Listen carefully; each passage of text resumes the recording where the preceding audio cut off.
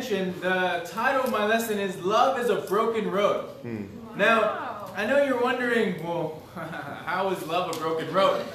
What does that mean? Well, we all have an idea about what is love. You know, we have this idea that love is just being happy. Love is about being with people that love you. You know, being around your family, building memories, being around your friends and your siblings where you just have fun and life is just awesome. And, you know, when you love or you have a favorite food that you love, and you just, you have that whiff, and it just opens your eyes and you get that smell like, man, I love this food. And we all have an idea in a sense of what is love to me, right? You guys ever, heard of the book, The 5 Love Languages? Like everyone has a love language. But again, why is love a broken road? Because love is really formed when we're broken. You know, because real love is when you have to forgive. Real love is when you have to persevere with someone that wants to give up.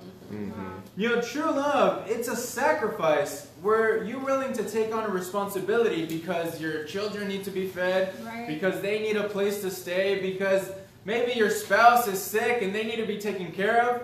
You know, it's a decision that you make to give and to sacrifice because you love someone. You see, love isn't seeking faults, but it's looking at what's the positive. You know, love is really about the action that you make because you want to give out of yourself to someone else. And we know when we choose to love, you're going to get hurt. You're going to get broken. But the awesome thing is we got God who puts us together. Amen? And I want to convince all of you today, just one simple thing. It's that God loves you. You know, God loves you. Just think about it. You know, you can say, way you in the back, here in the front, God loves you. Come on. Come on, bro. And the Bible teaches us, let's turn over to Romans chapter 5. And we're going to learn about the love of God this morning. Amen?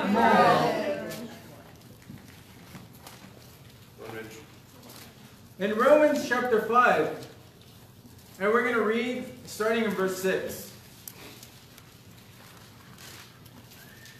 It says, you see, at just the right time, when we were powerless, Christ died for the ungodly. Very rarely will anyone die for a righteous man, though for a good man someone might possibly dare to die. But God demonstrates His love for us in this. While we were still sinners, Christ died for us. See, the Bible teaches us this phrase, at just the right time. You know, at just the right time, you were born. At just the right time, you were thinking about life, what to do with it, and someone reached out to you. You know, at just the right time, you were maybe in high school and your friend invited you to a Bible study or to go to church with them. You know, at just the right time, you were at your campus university and someone just happened to be at the same spot you were at. They invited you to a Bible discussion, to a Bible study. You know, maybe you were in the grocery store and someone invited you to church. Or maybe at just the right time, someone in your family became a Christian and they invited you to church. Amen, Sylvia? Come on. Come on, now, at just the right time, we see that God has the perfect timing, right? Now, but we got to see the key word. The first things He says in verse 6, you see. Like, do you see that this is just the right time that God is reaching out to you? Like, this is amazing to see. Like, God determines the times and places. God really sets it up, and it's just the right time for you to be here this morning. But do you see that? It says, we were powerless and Christ died. I know for my life, I grew up in Southern California, LA area, just like the outskirts of LA. And both my parents, you know, they were there, they raised me, and I grew up with 4 sisters. Wow. And for me, just how I describe it, there was a lot of hair all around the house. Like I walk into the restroom, there's hair, there's combs full of hair, and I'm just like, I still don't understand why women yank out their hair in the comb. And, when I'm taking a shower, I see hair everywhere. It's like, man, This is what the house is full of, hair. But, you know, as a child, I mean, my father, he was an alcoholic. Thank God he changed his life, and he's not an alcoholic anymore. He doesn't struggle with it. But I remember telling myself, you know, I told myself I wasn't going to follow those steps. I told myself I wasn't going to become like him. And then this bitterness grew in my heart.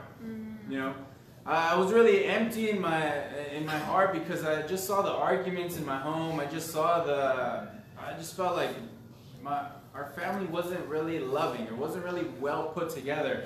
There was so many arguments with my sisters, with my mom, and just my parents. My dad had this high expectation that no one could reach, and it was just about just feeling like, man, we're just getting in trouble about everything we do. Come on, bro. And so, at some point, I just tried to look for approval. You know, I tried to seek a male role model, and so I was just going out with friends, just really trying to find someone where I could be accepted, someone where I can feel loved, because I wasn't feeling it in my home. And, you know, I didn't really have a close relationship with my dad growing up. And so I just went out to try to find, well, who could lead me, who could help me teach me what is it to be a man. And, you know, I grew selfish. There was a lot of insecurity in my heart. And I stopped caring about people. You know, at some point I just didn't care about people. I just didn't care about even my family. And I didn't even care about my life, you know. And so there was a point where I just realized, like, man, if I continue with this, like, how is my life going to end up? Right. You know, in the future, just thinking 5, 10 years, and I was just in high school. In my life, I just felt like it was horrible.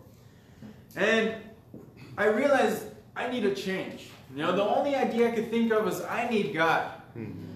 I didn't really know what that meant, but I just thought, man, somehow I need God. And at just the right time, it was awesome because someone reached out to me, showed me what the Bible really meant about having a relationship with God, and I became a Christian. Amen? Come on, bro. You see, God is reaching out to you today. Yeah. You know, God is just picturing at just the right moment for you to be here this morning. Yeah. You know why? Because God loves you. There's no coincidence. You know, you are here not by chance, but because God wants you to be here. Yeah. And He wants a relationship with you. You know, He wants to have an intimate, personal relationship with you. Because a lot of times, I mean, I grew up going to church and it was just something my family did. You know, it was something more traditional. It wasn't really that I had a relationship with God or I wanted to go to church, but it was just family. But we realize today, God, He wants a personal relationship with us, and it's our decision to follow that pursuit of love. Amen? Right.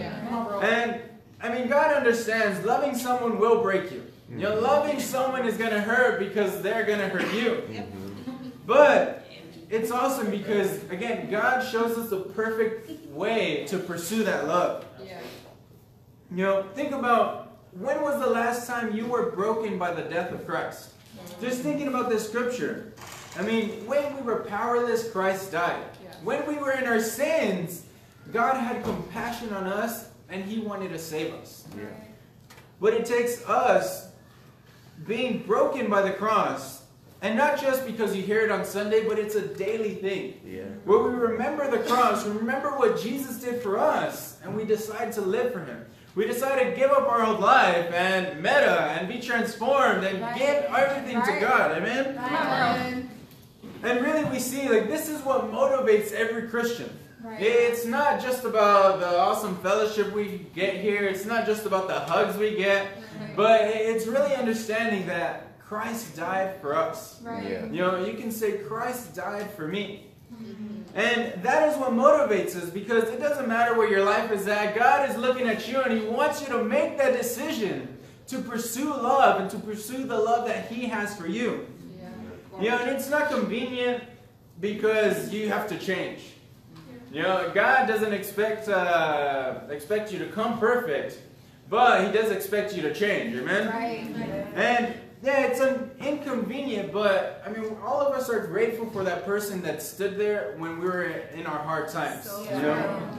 I mean, look at verse 7. It says, Very rarely will anyone die for a righteous man, though for a good one, someone might possibly dare to die. Like even for someone to die for a good man, that's a dare. But it's very rare that someone would die for a righteous person. Yeah, come on, bro. And we're all grateful for those people. But think about how many people have you had in your life that were willing to die for you? Even despite all the imperfections, the faults you had, like despite your sin, Christ was willing to die for you.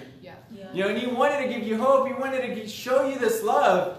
And it's our decision to love back.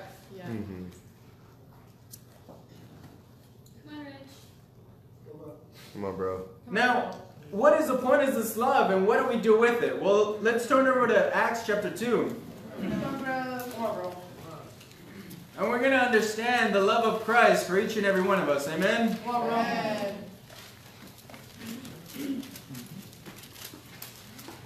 In Acts chapter 2, we're going to start in verse 36. It says, "Therefore, let all Israel be assured of this. God has made this Jesus whom you crucified both Lord and Christ." Now let's stop there. Now it says everyone needs to be assured of this. We all need to understand Christ died for us. Yeah. But not only that, Christ died because of us. You know, He died because of our sins. He died because we chose to be selfish. You know, He died because we chose to not love. We chose to hold our hearts back. He died because we chose to lie and to cheat and to steal. And that was the reason why Jesus had to die.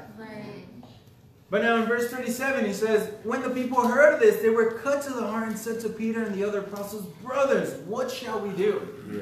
Like these guys were cut to the heart. They understood it was a personal message for them. And their sins caused Jesus to die. And their sins are the reason why Jesus was hanging on that tree. Yeah. Now, we understand that. And so what does it say? I mean, they asked, "Brothers, what shall we do?" And that's what we want to know, amen? In verse 38, Peter replied, "Repent and be baptized every one of you in the name of Jesus Christ so that your sins may be forgiven. And you will receive the gift of the Holy Spirit. The promise is for you and your children and for all who are far off, for all whom the Lord our God will call." With many other words, He warned them and He pleaded with them, "Save yourselves from this corrupt generation." Those who accepted His message were baptized, and about 3,000 were added to their number that day. They devoted themselves to the apostles' teachings, to the fellowship, to the breaking of bread, and to prayer. Now we're going to stop there. But you can read on and just see, like, man, the church of God in the Bible, it's amazing. It's a family. Everyone loves you. And we're willing to give up our possessions so that you can have need. Amen? Or you can have your needs filled. Amen? Now, this is awesome because he shows us the path of how to love. I mean, first you got to accept the love of God. Amen? Then we make that decision to give up our life in love to God. And in turn, we end up loving God and loving people. Amen? Now, we understand love is a choice that we make. And I want to share just a quick story. It's about a conversation that an angel had with God. I don't know if this is true, but it's a story that I found. It's called The Seed of Love. It says, "Why did God choose to love us? Why did He create us when He knew things would go so bad?" That is a question many of us ask. And I have a question for you. Why do you have children? I mean, there is no guarantee that they will grow up like you think and love you in return. You don't know, so why? The only one reason. It's love. Let's imagine behind it all was a choice, a deliberate decision. He didn't have to do it, but He chose to. We don't know when. There was no time yet. We just know He did. He chose to create. With one decision, history began. Out of nothing came light, then day, sky, earth, a mighty hand went to work. He created something incredible. Just as a painter cannot not paint, and as a runner cannot not run, the Creator could not create. And He was love. Water must be wet and fire must be hot. You can't have either without the wet or heat. In the same way, you can't take love out of the one who existed before time began and still have him exist. Wow. You just look at his creation and you see it. Love. No bitterness, no evil, cruelty, just love. And because who he was, he did what he did. He created paradise, a sinless sanctuary, a gift for his ultimate creation. And when he was through, he knew it was very good. Yeah. But it wasn't enough. His greatest work had not been completed. Let's try to imagine what happened that day. He placed a scoop of clay upon another until a lifeless form lay on the ground. All of creation paused in expectation and witness to this event. You will love me, nature.